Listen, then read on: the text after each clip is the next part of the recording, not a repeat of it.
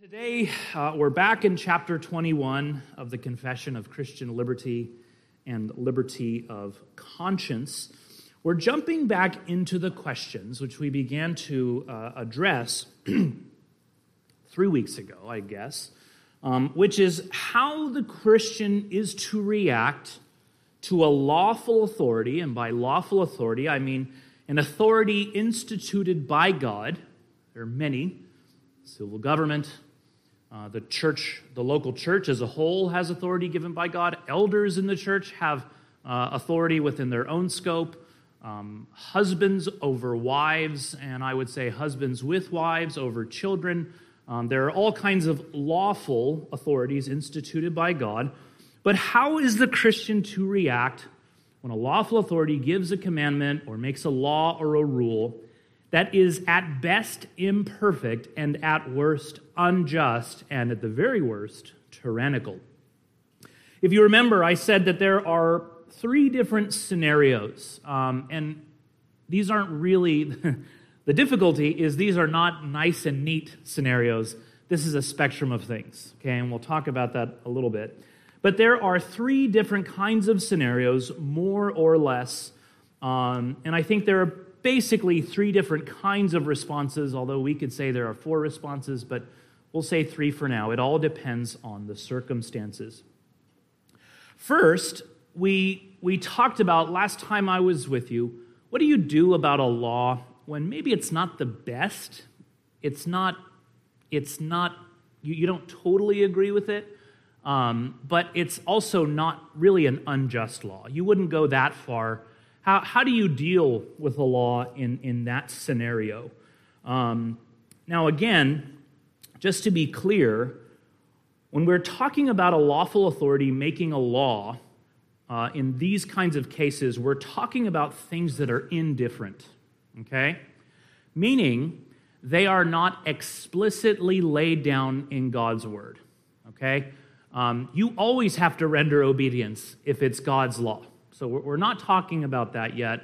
You always have to obey or avoid something if it's God's law. So when we talk about whether you render obedience, it's concerning a commandment that is something indifferent, something that God has either not forbade or not commanded, or maybe not even really spoken to at all, right? He's not bound the conscience in that regard. There are things, we have seen that lawful authorities can institute laws concerning things indifferent. And as I said last time we were together, when these are wholesome, they are to be obeyed, even if you don't entirely agree with it, okay? Let me give you an example of a wholesome law that is to be obeyed, though it's not exclusively in the Word of God. An example that I gave of this when I visited Van, I did Sunday school there on a brief introduction to conscience. Let's say a father in our church makes a household rule that his teenage children must be up by 9 a.m. on Saturdays, okay? Now, technically, is that a thing indifferent, or is that a thing commanded by God? Who says commanded by God? Raise your hand. Who says indifferent? It's a thing indifferent. It's a thing indifferent. You are not necessarily sinning if you sleep in past 9 a.m. Now, you might be sinning. There might be some circumstances which contribute to sin. I had to explain this in Van. Just because a thing is indifferent doesn't mean you can't sin with it, okay? Drinking wine or not drinking wine is not commanded by God. You have liberty to do so or to not do so, but you can still sin with wine, okay? So just keep that in mind. However, someone is not necessarily sinning if you sleep in past 9 a.m., thank the Lord. There are some general rules in the Word of God about not being a sluggard, other principles that are broad, but it's not technically a sin to sleep in past 9 a.m. It's a thing indifferent, and yet the father, having the authority given by God to make wholesome rules for his household and for his children, it is within his prerogative, I would say, to make such a rule. And so, although waking up at 9 a.m. technically is a thing indifferent, yet it ought to be obeyed by those children in that household. And 9 a.m. is pretty easy. That's pretty generous. They probably wake up at 7 in Reuben's household. I don't know what time he has them up. I know he's up very, very early. If a child were to willfully disobey their father, right, he kind of comes in and says, hey guys, time to get up, it's 9 a.m., and then he says some kind of like thing that all dads say, like, the early bird catches a worm, or he looks in his Rolodex of dad sayings, and he says it as he knocks on the door. And they were to just say, I don't care, I'm going to sleep in. That would be sin. That would be a willful disobedience, because God has instituted that authority, even though it's technically a matter indifferent. Now, let's say, wait, hold on.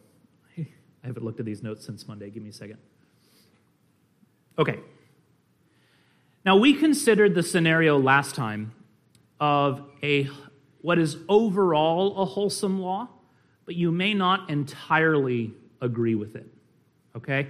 To wake up at 9 a.m., that's a pretty wholesome law on Saturdays, right? It's given for a good reason. The father maybe doesn't want his teenage children to be gluttonous in terms of sleep, to be sluggards. That's a good reason, right? What if we didn't entirely agree with the timing of it, though? What if you disagree with the lawful authority, that they're taking the best course of action? You're not sure. However, it's still overall a wholesome law. Let's say another father in the church wants his teenage children to wake up at 8 a.m. on Saturdays. 8 a.m. Is that okay? What do you guys think? Is that lawful? Who doesn't think that's lawful? The teenager's like, oh, it's not lawful, dude. Right? I think it's okay. I think it's a little bit stricter, right? I don't think the father is sinning, though. What if he wants his children to wake up at 7 a.m. on Saturdays? What do you think about that? That's fine?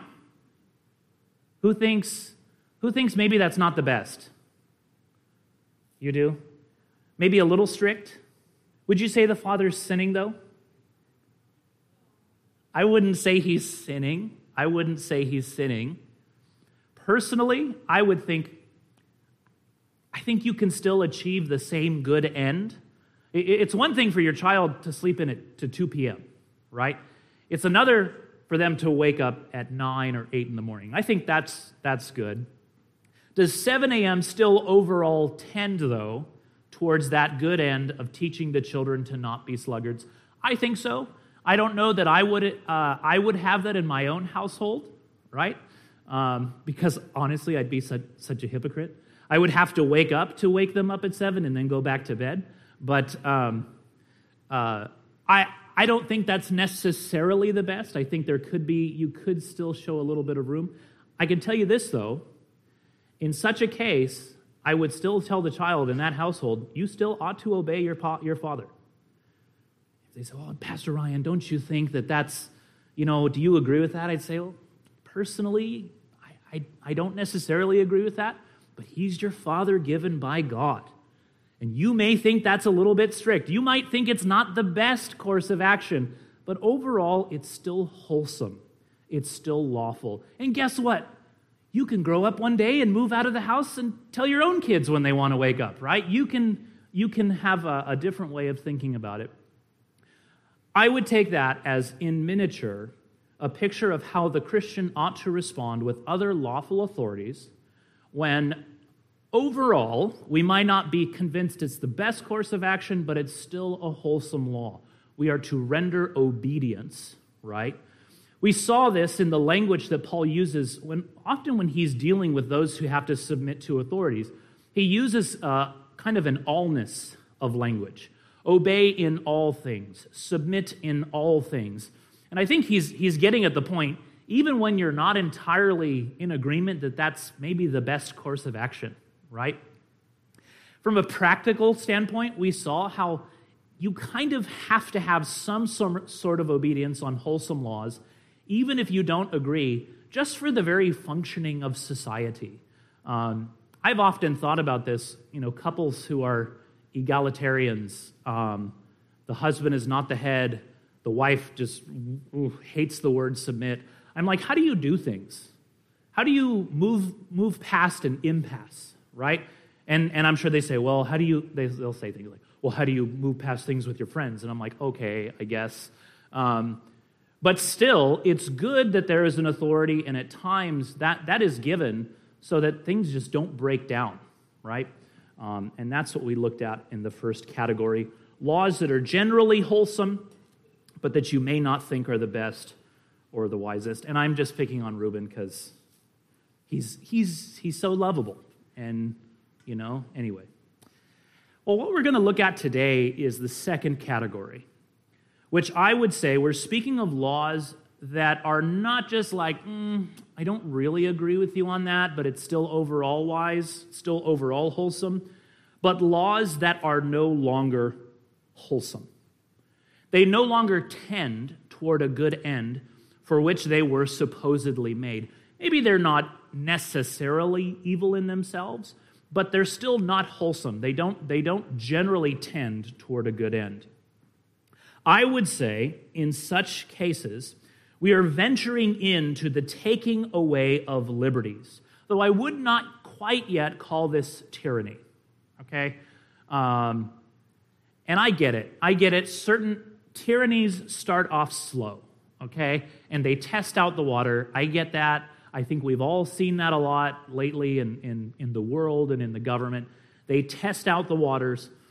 But you have to be careful of jumping and calling like full-blown 1776, baby. Like, let's do it. There's a place for that. We'll talk about that later, okay?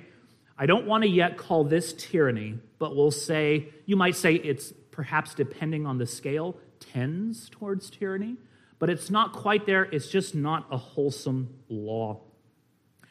In this second category, I would say when they are no longer wholesome laws, a Christian does not have to obey.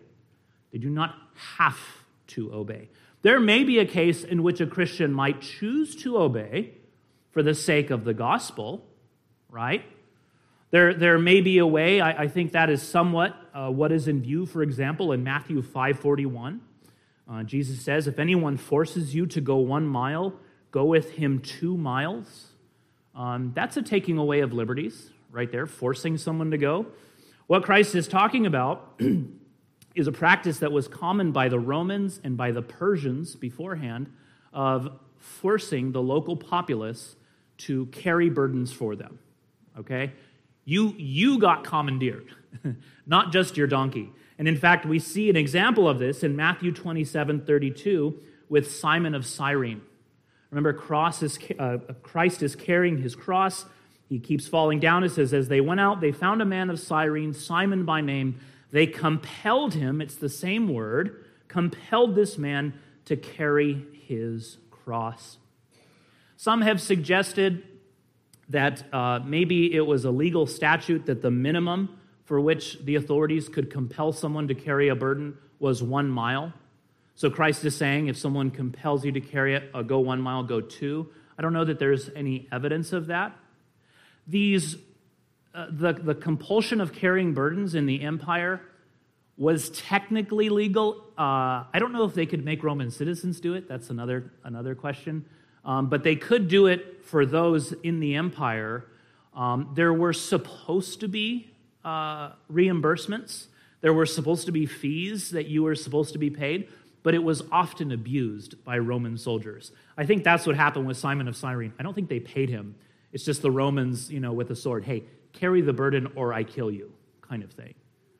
That's a significant taking away of a liberty, I would say. Not in that context, is not talking about a spiritual liberty, but a civil liberty. And yet Christ says in the context, if someone tells you to go, they force you to go 1 mile, go 2 miles. And I think what Christ is getting at is doing that for the sake of the kingdom. You do that with a Roman pagan who doesn't know Christ, and you go, I'll go 2. I can go 3. And they go, why are you doing this? Why are you doing this? Well, my Lord Jesus is amazing, and he's told me to show the love of God to others. Like, what? what? That's how the gospel spreads. I think in some cases like that, it's okay to render obedience, even though it might not be wholesome, okay?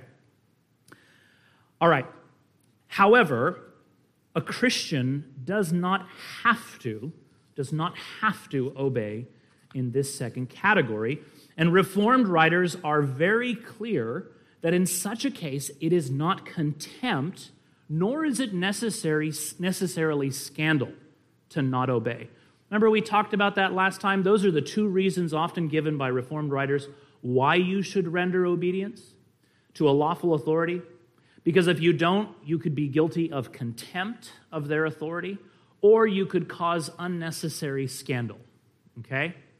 However, Reformed writers are also clear, if it's not wholesome, if it doesn't tend towards a good end, it's not contempt to not obey, nor is it necessarily scandal. This second category of laws was discussed a ton, especially in England after the Reformation, because you had on the one side the bishops of the Anglican Church who were commanding things that were indifferent. But they were commanding them as though they had to be obeyed, right? However, these things were not wholesome. They weren't necessarily sinful, but they also didn't tend toward the good end which they were purported to do. Perhaps they weren't the worst thing in the world, but they were requiring them, and it was particularly the Puritans who would not submit to these things. And I imagine if the bishops had suggested or asked, you might have had more Puritans who did it, but because they commanded them and made them not as a thing indifferent, the Puritans wouldn't do it. I'll give you an example of this. You guys ever heard of Robert Godfrey? He was the president of my seminary, godly man, a scholar, just a very pious individual. And I heard a story once where a younger professor told us he had gone. So he's in Dutch Reformed churches, the United Reformed churches. Okay, and they went to go preach.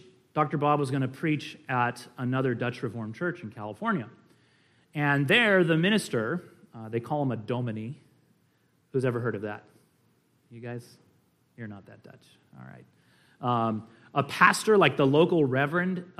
In an old school Dutch Reformed church is called a dominee. It's just what they called him. And the dominee there, I think he always wore a black robe when he preached, right? The Genevan robe. It's not, you still see Presbyterians do this today. And Dr. Bob didn't normally wear those when he preached. And the congregation or the deacons or the dominee, whoever was there, I think he was sick or something, said, we'd like you to wear this when you preach. And Dr. Godfrey said, would you like me to, like you're telling me I have to, or are you asking me to? And the younger professor said to me, or said not to me, but to the class, he said, he's such a Puritan that if they had said, we're telling you to do this, he would not have done it. But if they asked, and I think they did, he would do it, right? Because in such a case, you are therefore rendering blind obedience, right, in such a matter, and that's to be avoided. And that was a huge issue among the Puritans. The bishops are saying, you must do these things, and we have authority to command them. They were often the same 3 or 4 things. Doing the sign of the cross, they just call it crossing, kneeling, and wearing what's called a surplice. Who knows what a surplice is? It's not when you have extra. A surplice is, if you've ever seen a Roman Catholic priest in Mass and they wear a very frilly kind of white gown, that is a surplice. And there were Anglicans who did it. They hadn't done away with that yet. And so the Puritans were like, all this, that's Rome. We're not going to do that. And you guys are commanding these things, and they're nowhere in the Word of God, and there's no really good reason why we should do this. And the bishops were saying, well, you just need to do it because we're the bishops.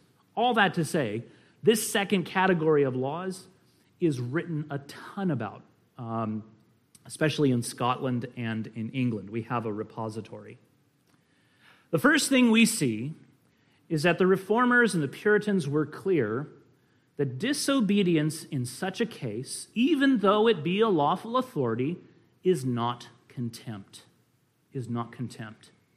For example, the Reformed theologian, maybe not heard of him as much, Johann Heinrich Alsted, he says, human laws are not binding when they can be omitted without hindering the end for which they are made, without offending others, and without contempt for the legislator. So notice the last two, one was scandal and contempt, but he also says, if you're also not hindering the end for which the law was made, right? You don't have to obey, and it's not contempt, it's not sin. Now think of these three things with me here for a second. First, human laws can be omitted without hindering the end for which they were made. That's a very helpful way to think about what makes a law wholesome or not wholesome. Let's say a certain law, and I'm sure all these laws in the recent years will come to your mind, but I'm not going to say it. Let's say a certain law is made supposedly for the preservation of life. Okay? That's a good end, the preservation of life. And I would even say that that is one of the reasons for which we have civil government, to protect life, to punish those who murder life. I think that's good, right? But if your disobedience doesn't hinder that end, if it in no way actually endangers life, they would say, well, then it's not really a wholesome law, and in such a case, you don't have to obey that. Furthermore, it is not enough for a lawful authority to say that a law is made for a good end, such as the preservation of life. It must also tend toward that end, okay? That's important because many people will say, well, this is why we're giving this law, for this good end. The Puritans would say, that's not good enough. It's not good enough just to give a reason. It also has to be shown that it also tends toward that end as well. The preservation of life is a good end, but it must be proven that a specific law tends toward that end. And by simply stating that it does not mean that it does. For example, in the debates between the bishops and the Puritans, there were these certain ceremonial things that were being commanded. They were being commanded by the bishops, and the bishops in many cases gave what is a good end: the edification of the saints. So yeah, look, we know this stuff is kind of Roman. Eventually we want to get past it, right? We want to get rid of it, but we're not there, and for the weaker of those in the Church of England, this stuff kind of edifies them and encourages them, so let's keep it, okay? So that's our good end for why you should cross, why you should kneel, why you should wear the surplice, why you should do all these Roman things, for the edification of your brothers. However, it is not simply enough that you give a good reason. It must be proven that that tends toward the edification of the brothers. For example, Samuel Rutherford, Presbyterian, Scotch Presbyterian, quoting 1 Corinthians 6:12, which says, all things, meaning all things indifferent, are lawful in themselves, but not all things are expedient. Okay? Quoting that, he says, in the means of worship, not only must we see what is lawful, but also what is profitable and conducing towards the end. So it's not enough for me as pastor to say, well, we're going to just start doing this in worship now, right? We're all just going to, we're all going to raise our hands in worship, and you should just do it. Because Paul says we should raise holy hands, and it's really just showing our love for God and all that stuff. And that's a good reason, so you should do it. You should say, well, okay, but how does this show my love for God maybe more than just singing with my hands down? Isn't it more just from my voice and my heart? Well, no, don't worry about it. This is my good reason. No, it has to tend towards that end. George Gillespie, another Scottish Presbyterian, He says of the Anglican bishops that they thought all they had to do was give a reason for their commandments, but that if after that, if someone was still not satisfied in their conscience, then they're saying, well, that's contempt. I've given you a reason, you don't buy it, that's contempt. You're now guilty of contempt of a lawful authority. He says, 1, they say they are blameless because they render a reason of that which they do, so that we may know the lawfulness of it.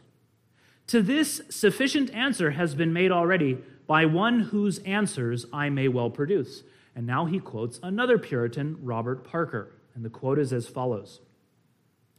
If this be true, that all you have to do is give a good reason, then see that we end all the duty of bearing with the weak.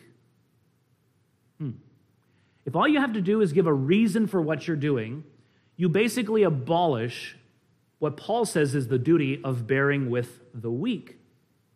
He says, what needed Paul to write so much about the scandal of eating meat sacrificed to idols? This one precept might have sufficed. Let the strong give a reason for his eating. In other words, if all you have to do is give a reason for what you're doing, then why didn't just Paul say that? He continues. It will be said that they are thought to be obstinate, who after a reason given are still scandalized. Oh, you're obstinate. You are in contempt of authority because you're not submitting, even though I've given you a reason. He says, but the answer is in readiness. They are rather thought to be obstinate in scandalizing who, perceiving the scandal to remain, notwithstanding of the reason given, yet for all that take not away the occasion of the scandal. In other words, the one who were guilty of scandal were actually the Anglican bishops, who were just giving reasons. You're not agreeing to my reason. You don't agree with me. Well, then you're just the difficult one. That's like the opposite of what Paul says in Romans 14.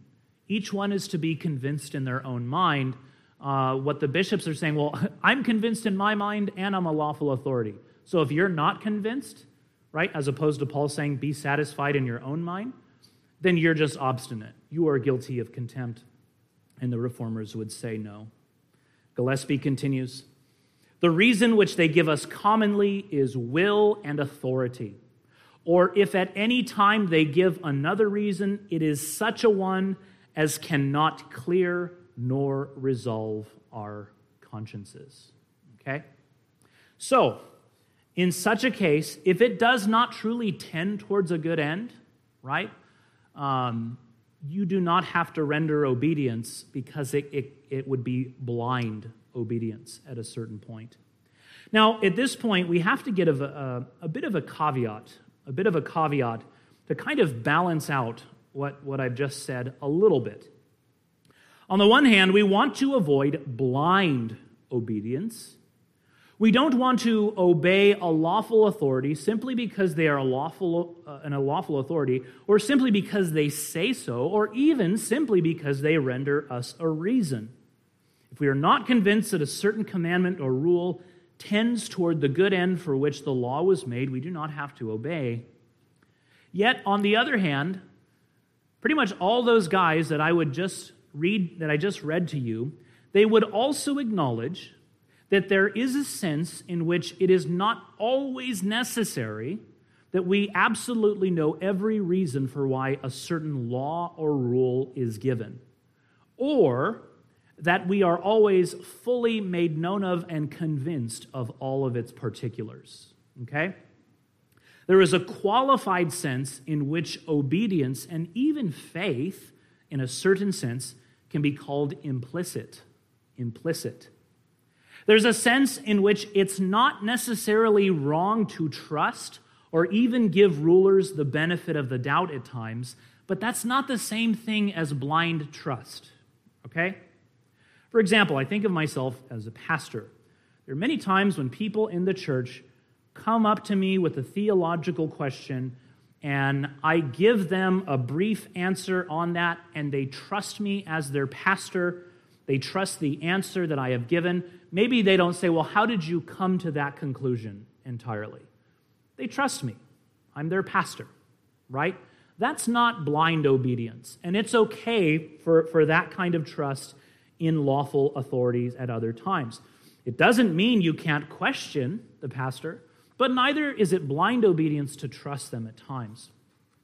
We see this in other ways with civil government. For example, listen to what Theodore Beza says.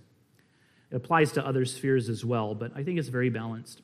He asked the question, is a magistrate held responsible to render account of all his laws to his subjects? And how far are they to presume such laws to be just? So let me ask you guys, is the civil government held responsible to render account of all its laws to its subjects? Who says yes? Who says no? We'll see who's right, according to Beza. He says, I answer that he is not so held responsible. Nay, more, that it is fair that all virtuous subjects should regard their lords in the light of virtue and should not presume to suspect anything unjust concerning them. Nay, that it is not becoming that men in private station should inquire over curiously, even concerning doubtful matters beyond their comprehension or station in life. So there's a sense in which it's okay and even good to give leaders of the benefit of the doubt. It's also okay to acknowledge that some men they have expertise in a certain field.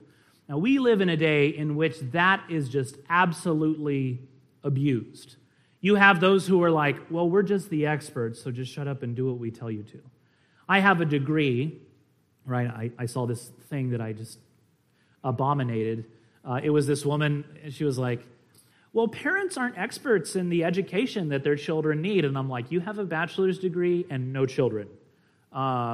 You think that qualifies you as an expert for what children need? I don't think so. So I'm not saying we need to bow blindly to the quote-unquote experts, okay? I totally get that.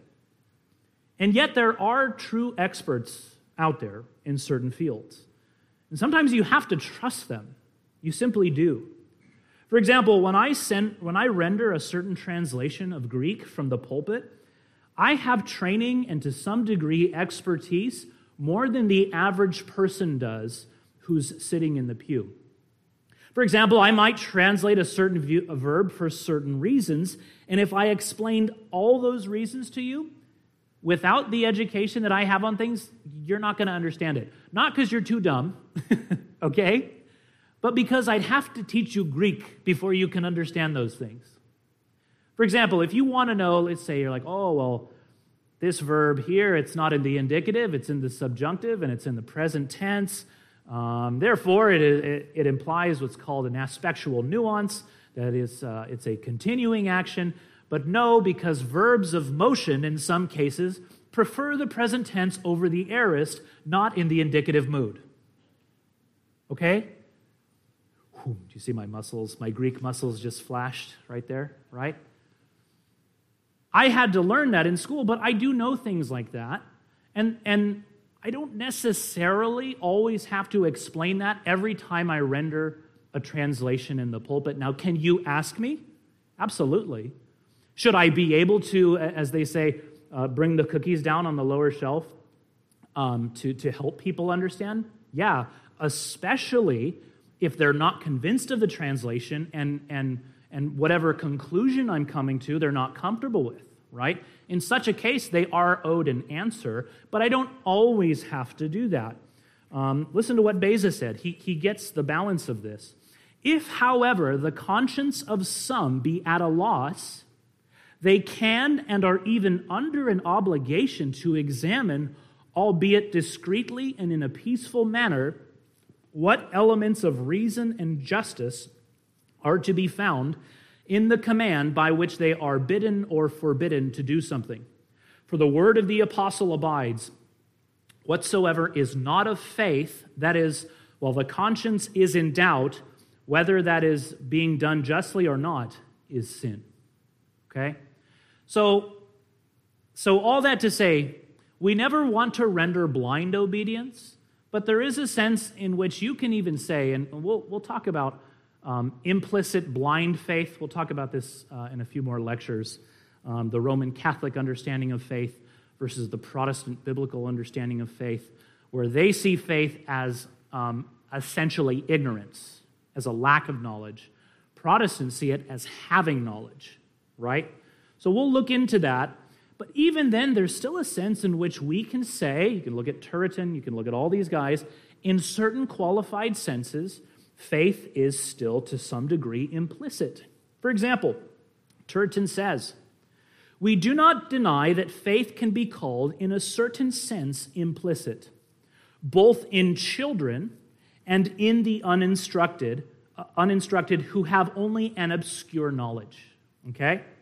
And in the more advanced, in whom the light is always mixed with darkness. But the question is whether faith in its conception includes knowledge.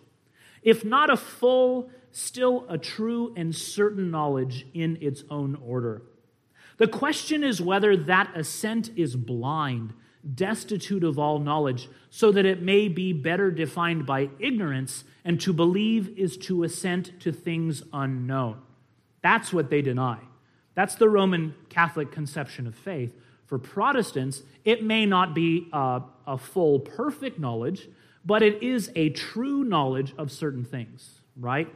And yet, among children or the uninstructed, there is a sense in which they will trust more those who are in authority over them. Furthermore, we can say that there are even times when those who are in authority cannot or ought not disclose their reasons for certain things. For example, for the civil state, there are matters of national security. There are times when it's not towards the good of the state that certain things are revealed. Now, that should be governed by law, right? There should be checks and balances. And yet, I think we would all say the state should, at some level, have some kinds of secrets, especially in matters of war or even espionage. It's funny, when I was out in Van, there was a brother there, an older gentleman who was retired. He and his wife were visiting the church, and it was potluck afterwards, and I was talking to him. And I said, so what do you do? And he gave some really vague answer about the government or something, like a contractor. I don't know what he said. And I thought he didn't want to bore me. I thought it was it must be really boring. He doesn't want to bore me. And I said, oh, but what do you do? And he goes, I'm an expert in my subject matter. And I thought it must be really boring. It's really boring stuff. He's being polite. And I said, what's your subject matter? And he said, I can't tell you. There are some things like that, and that's okay in the civil government. There are times let me read Samuel Rutherford, okay? The guy we just read, saying you never want to render blind obedience, he also says, indeed it cannot be denied that there are arcana imperis, or secrets of the state, that are not to be communicated to, I don't know why the word pastor is there. You should probably not tell them to pastors in many cases. I think it should just be the common person, in which rulers have a supremacy. Okay? So that's why I'm saying you want to read all these guys to have a balanced view. They're not saying you have to totally let us know all your reasons for why you're doing something. I was talking to a pastor friend of mine. We can see this in other spheres as well. He said he told one of his little kids they wanted to watch some kind of a show, and it was not overtly trying to, give the child modern crazy dogma that's out there, but it was like that. And if you were an adult, you could pick up on that. But the kid wanted to watch it, and she said, well, why can't I watch it, Daddy? He told me I couldn't tell her why to protect her. There are some things you just can't know right now at your age because it's not good for you to know them. And actually, I like the way he explained it. He quoted Ephesians 5:12, where Paul says, it is shameful to even speak of the things that they do in secret. And he said, sweetheart, The Bible says that some things are just shameful to talk about, and so I won't even talk to you about this because it's shameful, but I just need you to obey me on this. And she's like, okay, Daddy, right? That's not blind obedience. There's a reason behind it. He gave her a good explanation, even for the secrecy, but that's totally fine. I think of myself as a pastor as well. There are a lot of things that I am privy to that are not to be shared, right? There are a lot of things, there might be a certain situation in which I can't tell someone the entirety of the reason for something else, because maybe something is held in secrecy. Obviously, not in cases where a crime has been committed or there's a threat to someone's life, but there are matters which are not public, which people often share with their pastors, and there might be a time in which I can say, for this and that, I can't really go into details, but this is what I want to do, right? And still, that's okay, that's appropriate in various things. So all this to say, we should always oppose blind obedience.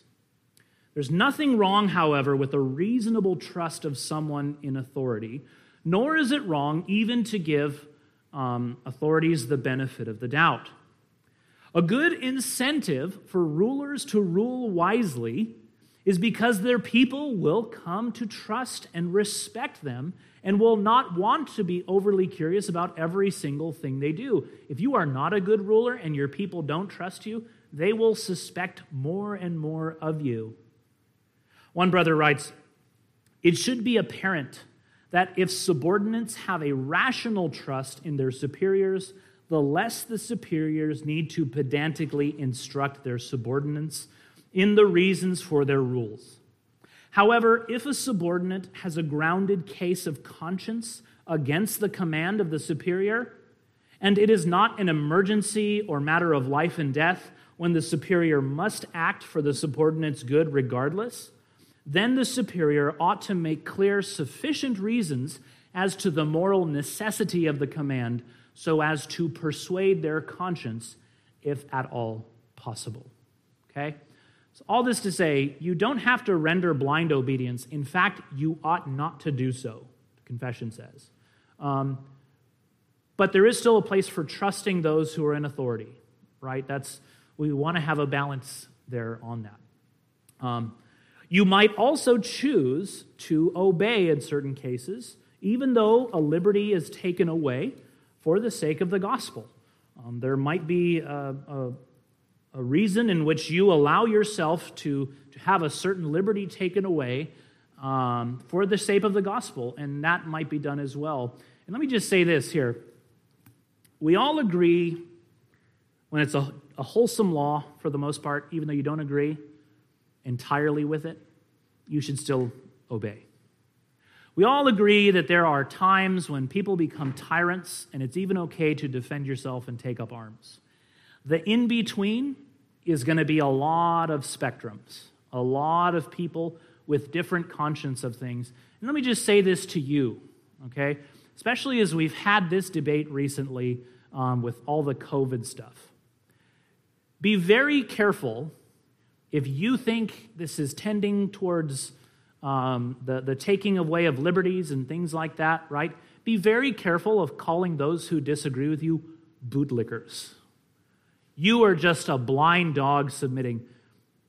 Maybe you don't agree with them, but they might be sincerely convinced in their conscience that they ought to render obedience. On the other case, if you want to give obedience, be very careful of just throwing a blanket appeal to Romans 13 and calling those rebellious. We need to have a lot of patience with one another and respect various opinions. A really good example of this is there's an HBO series. Most HBO series can't be recommended because they have all kinds of things in them, but this one's pretty good. It's a series on John Adams, and it shows a lot of the debates of the Continental Congress of when do we finally become independent. And you had those who were like the firebrands, John Adams being one, who was like, let's declare independence, let's do it. And then you had others, like a man named John Dickinson, who himself was a patriot who went on to fight in the Revolutionary War, but who didn't think it was time to declare independence yet. And they often kind of threw barbs at each other. In fact, John Adams called Dickinson a Quaker. You Quaker, which is, whoa, because they're, pacifists. John Dickinson later on, when the vote for independence came, he absented himself so that it would pass unanimously. But when it passed, he put on his uniform and went to go fight. He was still very much a patriot and a founding father. In his conscience, he was not convinced, though, that it was the right time yet to move forward. And there's this last scene where Adams talks to him, and John Dickinson says, "I will never go against my principles and my conscience." And Adams has kind of softened, and he says something to the effect of, "A man of your principles should never have to try to go against his conscience."